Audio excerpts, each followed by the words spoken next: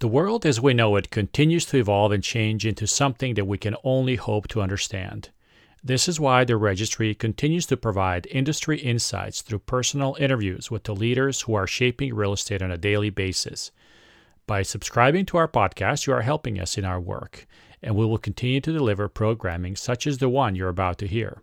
Please click the subscribe button and let your friends and colleagues know about us. It will help you and the industry stay ahead of the game.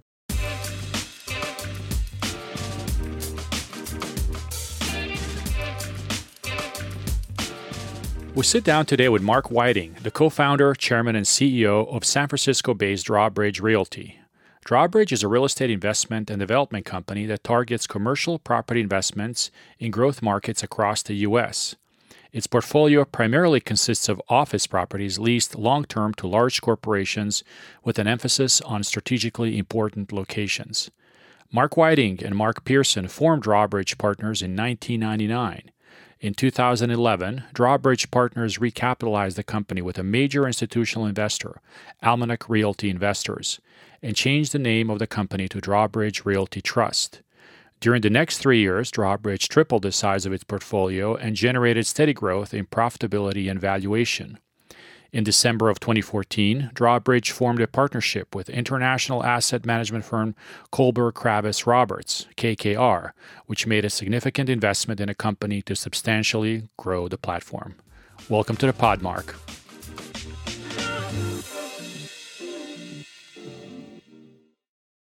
Mark, good morning. How are you? Well, thank you. Good morning. How are things? Where do we find you this morning? I'm actually in my office. I've been working more and more in our office. We're headquartered in Embarcadero Center, and our company's headquartered in San Francisco. So I actually find myself much more productive down here than I do being bombarded by my family members at home. Okay. Well, I think in that sense you are fortunate. A lot of people don't have that luxury. Have a place to go. Yeah. Yes. But your company also is not that big people-wise, so I guess return to work for you guys was probably a little easier than most companies, right? Yeah, it is. It is. But we're at this juncture, we're giving everybody the option to come into the office if it's a helpful, more productive space for them. And we do have certain tenants that still insist on sending us rent checks, so we got to come in and do our banking regularly, right. And this is part of the drill. But we're keeping things rolling, and I'd say that probably a handful of us come in out of around 20 folks, and that allows us to be adequately productive from home. But I think people are anxious to get back to work when we can. I think people miss the camaraderie. Yeah, understood. Yeah. So, Mark, thanks for taking the time to chat with us today. I would love for you to tell us a little bit about your company as a sort of way of introduction and kind of your background. How you got to where you are and sort of your sphere of influence at the organization, if you will. Yeah, sure. Well, it's probably germane just to touch a little bit on my background. I went to Stanford undergrad, and then I worked overseas in Australia for a couple of years, and then I went back to business school. And my first career stop was as a financial analyst for one of the large Hawaiian companies. And I ended up starting as a financial analyst, and I ended up becoming one of the management people in their real estate business. And it was my first shot at seeing from the corporate side, how they were managing a fairly vast real estate portfolio. And a number of the Hawaiian companies at the time that were publicly traded were involved in both commercial property, residential property, as well as some resort properties. So that was a great experience. The company was called Alexander & Baldwin. And then while I was living in Hawaii, I got to know a fellow by the name of Jay Scheidler, who's a very well-known commercial property investor. Yes, very much like a Sam Zell type of investor, opportunistic. Yeah, we actually know him. I don't know him personally, but we, as you know, we cover the Seattle market, and he's very active here and has kind of a unique offering with his acquisitions, and he splits up the land with the buildings and kind of does that. So. Yeah. So as a young fella working and living in Hawaii, I actually had the chance to meet Jay, and at the time he had He was very active in the commercial property business and had 14 offices around the company, and really had modeled his business. While he wasn't a developer per se, he'd built his business model like Trammell Crow, where he had regional partners that were focused on regional markets, and guys, operating within that spectrum would help source deals, and he'd use his balance sheet with, very smart local partners that would co-invest with him. And so I joined him in 1987 after 5 years in Hawaii to form what was called the corporate-owned real estate group within the Scheidler Group. So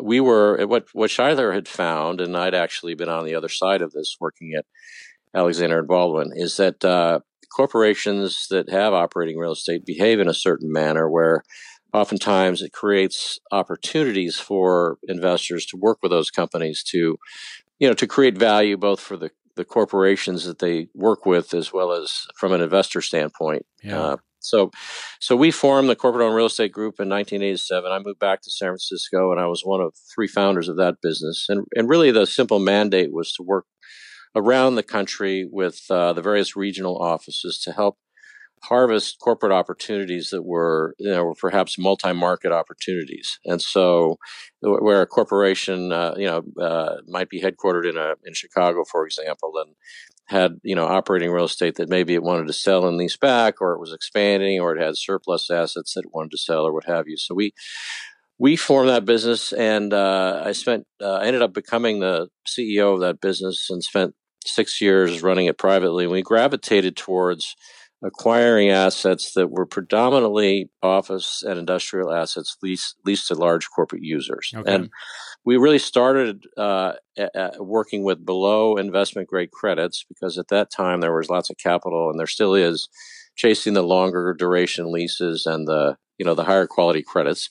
And we just decided we were going to take a very real estate centric ground up focus on markets that we liked and commercial property that we would like to own, regardless of whether it was occupied by that particular tenant or not, and try to operate in the below investment grade realm with startup companies and companies that were had been part of a leveraged buyout or what have you. So we formulated a business that we ended up taking public as a real estate investment trust in 1993.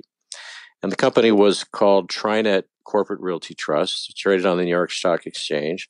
And really what we were taken public by Merrill Lynch, and we were part of the new wave of REITs. There's since been billions of dollars of REIT formations since then, but we were one of the early ones that came out. And really it was an opportunity to at the time in the early 90s, a number of the banks were facing difficulties. And, what happened was a number of companies like ours effectively deleveraged through the public format and formulated the REIT structure. And our particular niche was to buy assets that were leased to corporate tenants that, that as a style group was an income-oriented product that Merrill Lynch took public for us and was a fairly defensive product. And so we were acquiring, we evolved from the private format to the public format to start moving up the credit spectrum where we could do, all types of credits, the lesser and, below investment grade credits as well as the higher quality credits, because our cost of capital went down as we went public. And we grew the business we went public as a $200 million portfolio, which you couldn't do today, but we did back then. And we grew and diversified the business over the next 6 years to $1.5 billion company. And we became a national investor, and we had 5 offices, and invested very successfully around the country. And we were a top quartile performer in the REIT space. And then in right around 97, 98, it was really a precursor to what happened in 2007, 2008. There was a Russian currency crisis and the long-term capital management crisis, and the REIT markets traded way off. And I was approached by Fortress to think about privatizing the business as a management-led privatization. So I went to my board, and we worked with Fortress to privatize the business. And then at the 11th hour, the bank that I won't mention that had committed the capital to do the privatization actually for Fortress and the management team bailed out of its commitment. And I was a public company CEO at the time. And when you're a public company CEO that is working on a privatization and it's not successful, you don't really get a mulligan and say, well, I was just pretending, right. And I get to, right. I'm happy being public. So right. Unfortunately for me and my management team and my board, that were all good friends of mine, I respectfully resigned and rode off into the sunset. And subsequently, TriNet was sold to a Starwood enterprise, and the real estate assets ended up becoming part of what is now iStar Financial. Got it. Yep. And it was a very successful run for me. It was a life-changing experience being a public company CEO, and we invested very successfully for our investors, and our investors were happy. And so the good news is I left reputationally with a very good reputation among the investor universe, and there was still plenty of opportunity out there in the real estate sector for pursuing, similar types of opportunities. And so I took about 18 months off with my family, and then in 2000, I was approached by a fellow that we had worked with at the REIT, who's become a very dear friend of mine, a fellow by the name of Mark Pearson, who's a very well-known West Coast corporate tenant rep broker. Okay. And Mark, approached me and said, "Listen, I know a number of corporations that are out there looking for different types of assets and different types of real estate, and to the extent that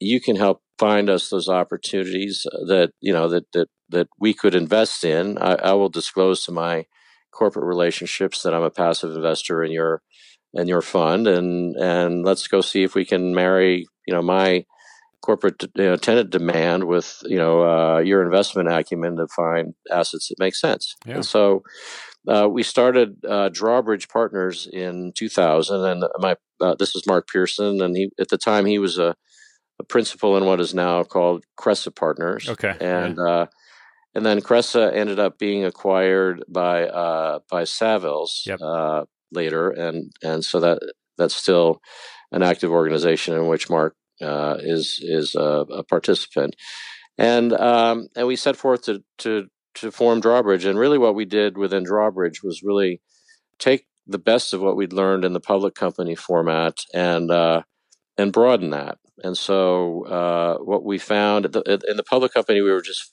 acquiring fully leased assets that were leased for 5 years or longer, and generally to as we became public, to pretty high quality credits. And what we did when we started Drawbridge is really include that as part of what we would invest in, and also broaden the spectrum to the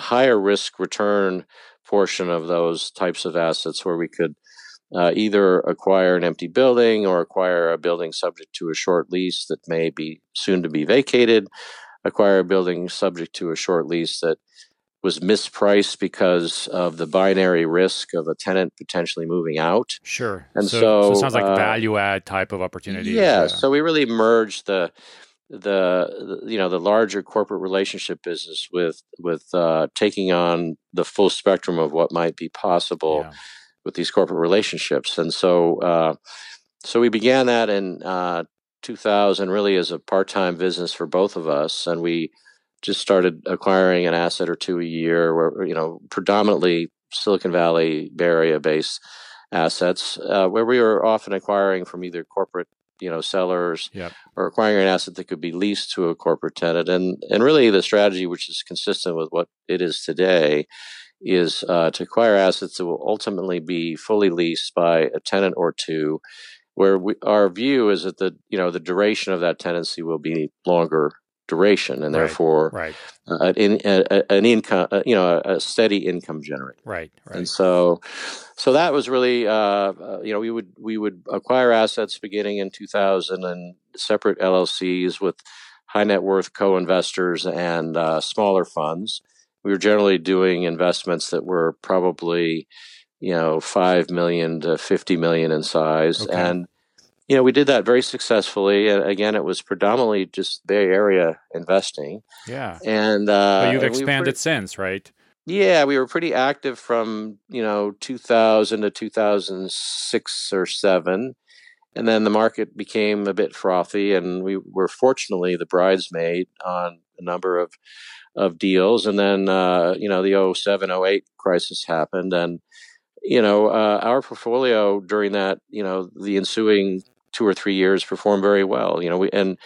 We had sold a few assets that we had leased off to some REITs like Car America that later became part, I think, of Equity Office, and others that Alexandria and others, and Biomed Realty, and the assets that we held performed very well. We had an asset leased to Google and Shoreline. We had an asset leased to Wilson Sonsini on Page Mill Road in Palo Alto. And, these assets performed extremely well. We had an asset leased to a defense contractor called L3 Harris in Salt Lake City.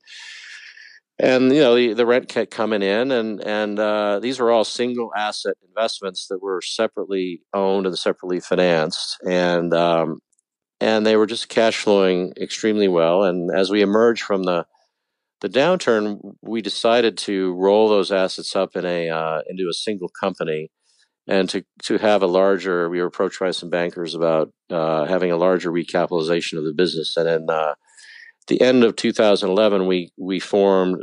We went from Drawbridge Partners, which was an amalgamation of separate assets, to form what was called Drawbridge Realty Trust. Let's see, Drawbridge Realty Trust, and we rolled in a couple $100 million of assets, and an institutional investor called Almanac Realty out of New York came in and invested a chunk. They provided us with a commitment of $150 million to effectively go out and expand the business. Almanac Realty, which when we began to negotiate with them, they were called Rothschild Realty, and they were affiliated with Rothschild out of France. And then the New York-based team ended up acquiring, during the downturn, bought out the French investor and became Almanac Realty. And they've been very successful investing in their strategies to invest in entities and help them recapitalize and grow. Makes sense. So, and they did that very well, and they helped us grow from what was a couple $100 million to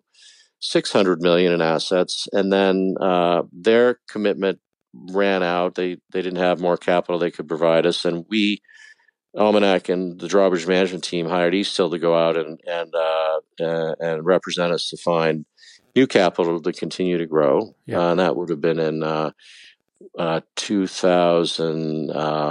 Let's see, when was that? That was 2014, beginning of 14, and we had 14 firms, that were interested in us. You would know all of them. And we ended up recapitalizing with growth capital from KKR. And so that was at the end of 2014. And KKR ended up buying out Almanac.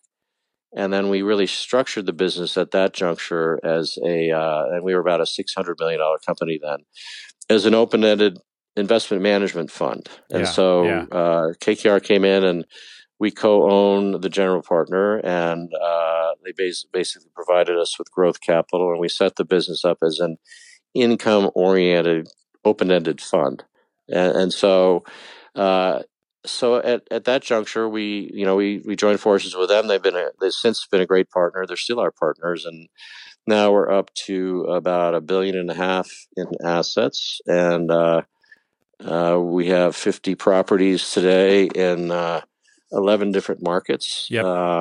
And it's a similar strategy.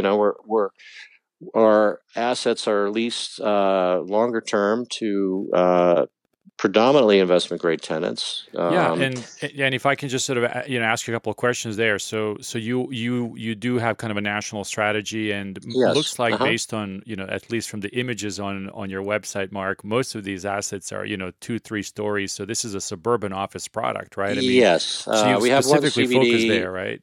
Yeah, I mean we what we've done, and I think just circling back to Mark Pearson's presence, is we've really tried to work with the corporations that are existing tenants and the corporate tenant rep world to just understand where the demand is for space in the corporate world. And what that really led us to is to invest in the markets where these companies are planting a flag and broaden, so today we're in Bay Area, we're in Orange County, San Diego County, Phoenix, Salt Lake, Denver, Austin, Atlanta, Raleigh, Durham, and Washington, D.C. The only CBD asset that we own is we own one asset in CBD that's the headquarters of CoStar. You're familiar with CoStar. Yes, in Washington, D.C., yeah. Yeah, but the rest are suburban buildings. And, interestingly, when we started our venture with KKR and throughout our history, the demand that we've seen and the assets that we've acquired, and now we're generally acquiring kind of 30 million to 150 million, chunks of assets, but they tend to generally be suburban locations. And it's really because these corporations want to diversify their real estate footprint. And most of our assets tend to be kind of research-oriented facilities, where there's collaborative, collaboration going on. And, they're mostly office buildings. We have a little industrial, but generally office. And, they tend to be located in suburban, what I would call very robust suburban markets. So, when you hear suburban markets, sometimes you think, that might be a remote location somewhere, and that could be. But we're really in markets, and we learned this from the TriNet days, where we're buying very good buildings that are multi-tenantable buildings in great locations, so that if something should happen, we all remember companies like Arthur Andersen, and Sure. You go on and on with a list of companies that you thought would be around forever that aren't, right? And so you really have to, and I think this is where we're a differentiator. There are investors in the quote unquote net lease space. We really think of ourselves as a commercial property investor with investing in markets that we like, with tenants that we think are going to be long duration tenants. It happens that we derive the benefits of the triple net lease structure generally, but unlike others in the net lease space, we really will stay away from either locational characteristics or building design characteristics that cause us to worry about the what ifs if the tenant should move out of the building. Makes sense. And so so that's really what's led us to where we are today. Yeah. So you sit in San Francisco, right? Yes. This is where your headquarters are. Undoubtedly, yes. Over the last decade, you've watched kind of this migration into, of this, tech talent into the cities. And you seem to be positioned really well, kind of given where the world is now with the pandemic. Tell us a little bit about that and sort of how, that was going through your mind as all these companies were, leasing up space in central business districts. And now, we're in a situation, essentially where they kind of want to go back, right? They want this lower, wider type, product, right? Well, they were always there. There was, there's the bright light on the, particularly here in the Bay Area and in Seattle with, the boom in the downtown markets. And I do think that it's interesting to note that if you think about the demographic of the employee base, what the companies are trying to do that are growing fast is just hire the best talent, right? And usually those are folks that are right out of the best universities.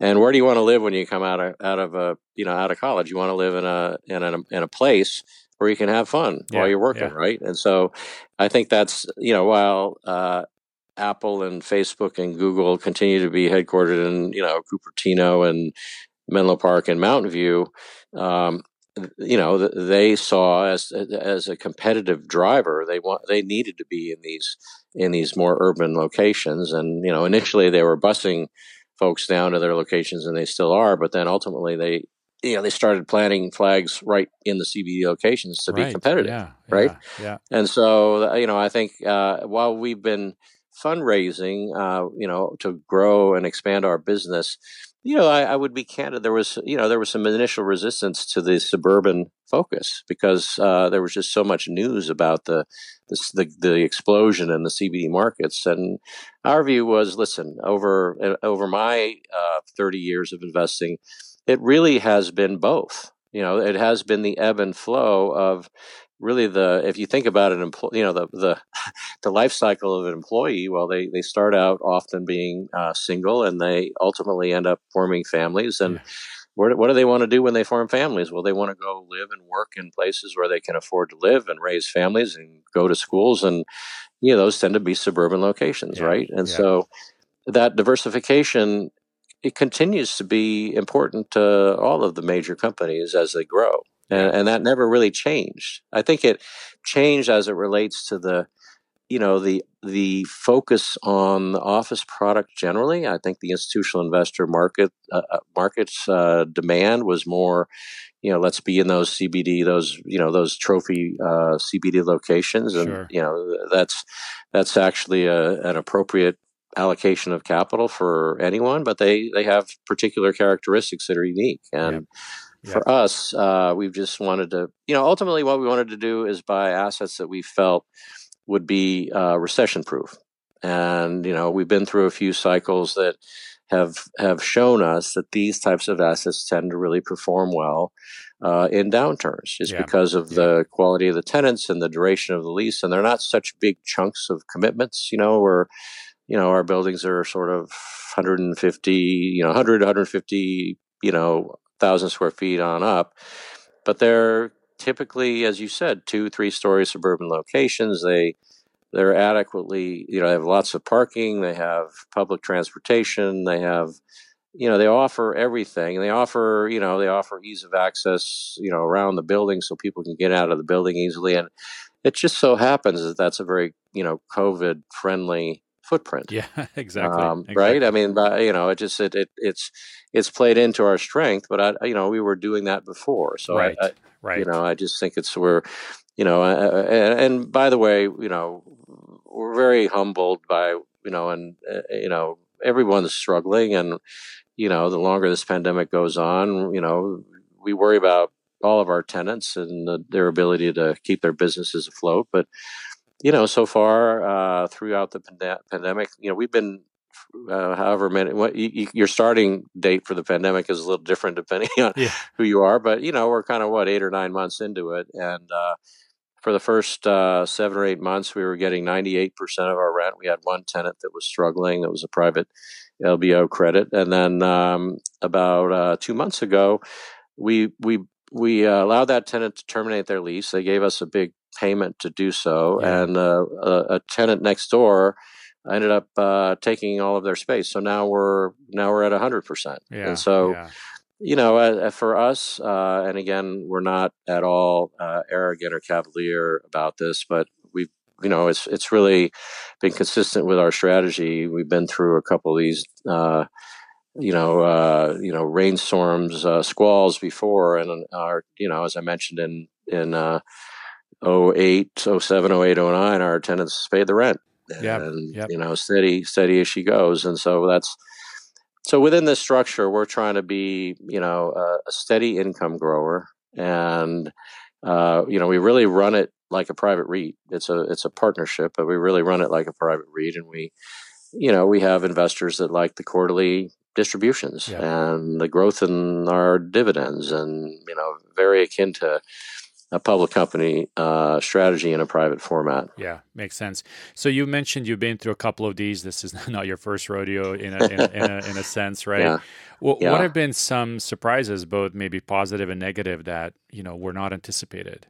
Well, obviously this has been a unique circumstance, and I think that we've all benefited from the technology that's now available. That's allowed companies to continue to perform. I think it's been hugely important. I think that the numbers show that companies have been able to stay afloat and stay productive while working from home. And I think that that's an element of our society that was already existent before. I think it's skyrocketed out of necessity since. But and I think. I think that the fact that folks have been able to stay as productive as they have in the face of having to shelter in place, I think has been a nice surprise.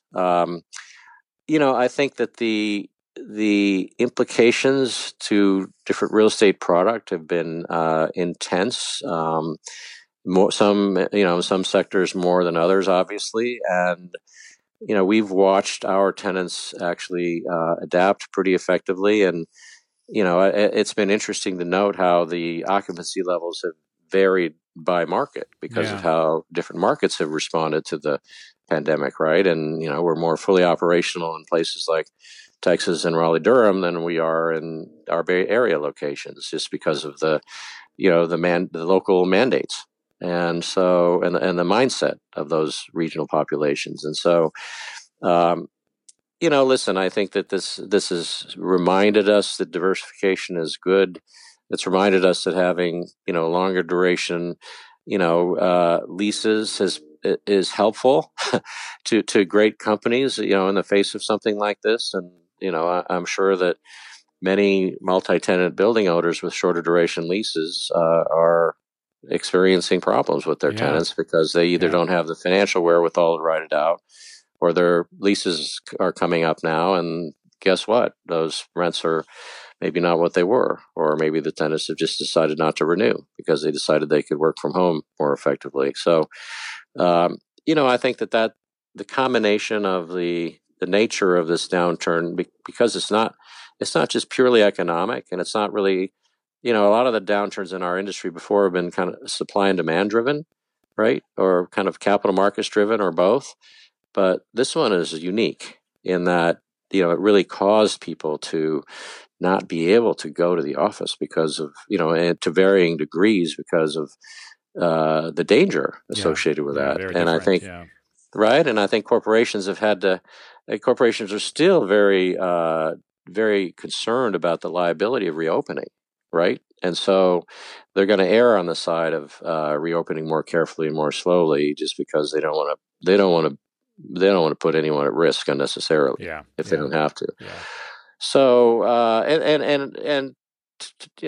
to finish the point, I think that it's created a lot of awareness and a lot of press about the necessity of office space in general, and what is it going to do to the office sector in general. And I think that's a viable concern. And I do think that for some types of office product that are different than what we do particularly, I think that's a concern. And I think that it so happens that we're investing in assets where there's that collaborative research element of the use of the facility is critical. But I think that'll be different for office uses that are more back office uses, right? Yeah. Yeah. And so, again, we're fortunate. We've just been trying to look at the touchstones for investing that create longer term and longer duration occupancy. And over our, since in the 20 years that we've been in the drawbridge format, we found that our tenants renew the leases over 90% of the time when they roll. Yeah, that's great. So that's just a hallmark of how we're investing and how we're underwriting. I mean, they're good companies, and we look at the uses of the facilities and why they chose to locate there, and what we think has duration and sustainability in terms of those choices. Sure. Mark, during times of challenge, one would say that's also a time of opportunity as you kind of look into, the next cycle and the next decade. Is this a time for you to consider maybe markets where you haven't been active yet? Is this a time to consider maybe some product types that you haven't, had in your portfolio yet? Tell us a little bit about kind of how you're preparing to, create opportunity out of this circumstance where we are today. Yes. Well, we think this is a great time to be active. You have to be more careful about opportunities that require leasing in the next couple of years versus something that might be longer dated, right? Because I do think there is an impact on demand that's COVID related, induced or whatever, that I think that is very real and will be lasting. And that may take a year or two or three to kind of work its way through the system. But I think that I think I was on a Stanford call with Sam Zell spoke earlier this week, and he said, he's leaning into the opportunity to buy office in CBD locations because he said these cities will rebound. And similarly for us, while we're not a CBD investor per se, generally, we do think that there are headwinds related to the office category that will impact both how investors allocate money to the space and how lenders lend money to the space, which for us creates, it creates opportunity. It creates risk returns that we think, where the perception may not match up with the reality, particularly in our space. And so, we will take advantage of trying to get into the target markets that we're not in today, Boston, Seattle, Portland. And I think we will expand our footprint in markets in which we are operating. We have a new building going up in Austin right now. And when we pulled the trigger on expanding this campus with no tenant in tow in Austin, just because of our long-term beliefs in the fundamentals of Austin. And and it's 125,000 square foot 3-story building and a great location, and it'll be completed early next year, and we're feeling very good about that. And we have we're just under 95% occupied today, and what we've noted is that today we're actually seeing inquiries on our vacant space from corporate users that are taking advantage of this time to make some deals and to find some opportunities. So, these larger corporations that are out there continuing to grow, mostly life science and technology driven businesses, which is where we've spent most of our time investing in the last couple of decades, are still out there looking to plant a flag. And we think that the near term concern about office will create, in our view, some mispricing that allows us to continue to be successful. Yeah. Mark, as you canvass sort of the industry and everything else going on in this world today, what gives you hope? Well, listen, what gives me hope is that we have an incredibly innovative and resourceful country. And, obviously the good news about we've never had to be able to do the DNA and RNA sequencing on a virus like this before to the extent that we have because of biotechnology, right? And the ability to match computers with science. And, so the growth in that sector, which is a sector that Mark Pearson, my partner, has been focused on for decades, is exploding. And, we're excited about that because, it's saving people's lives. And that's a sector in which we have familiarity. And so, the resourcefulness and innovativeness about our society is one of its great strengths. And so, I'm inspired. I mean, we're going to go through a rough winter, all of us. But I'm very inspired by what I see. And, we'll come out of the back end of this, and, we just got to help each other through it while we're going through it. Mark, thank you very much for your time. I enjoyed our conversation. Stay safe. Likewise. Same to you. Talk to you soon.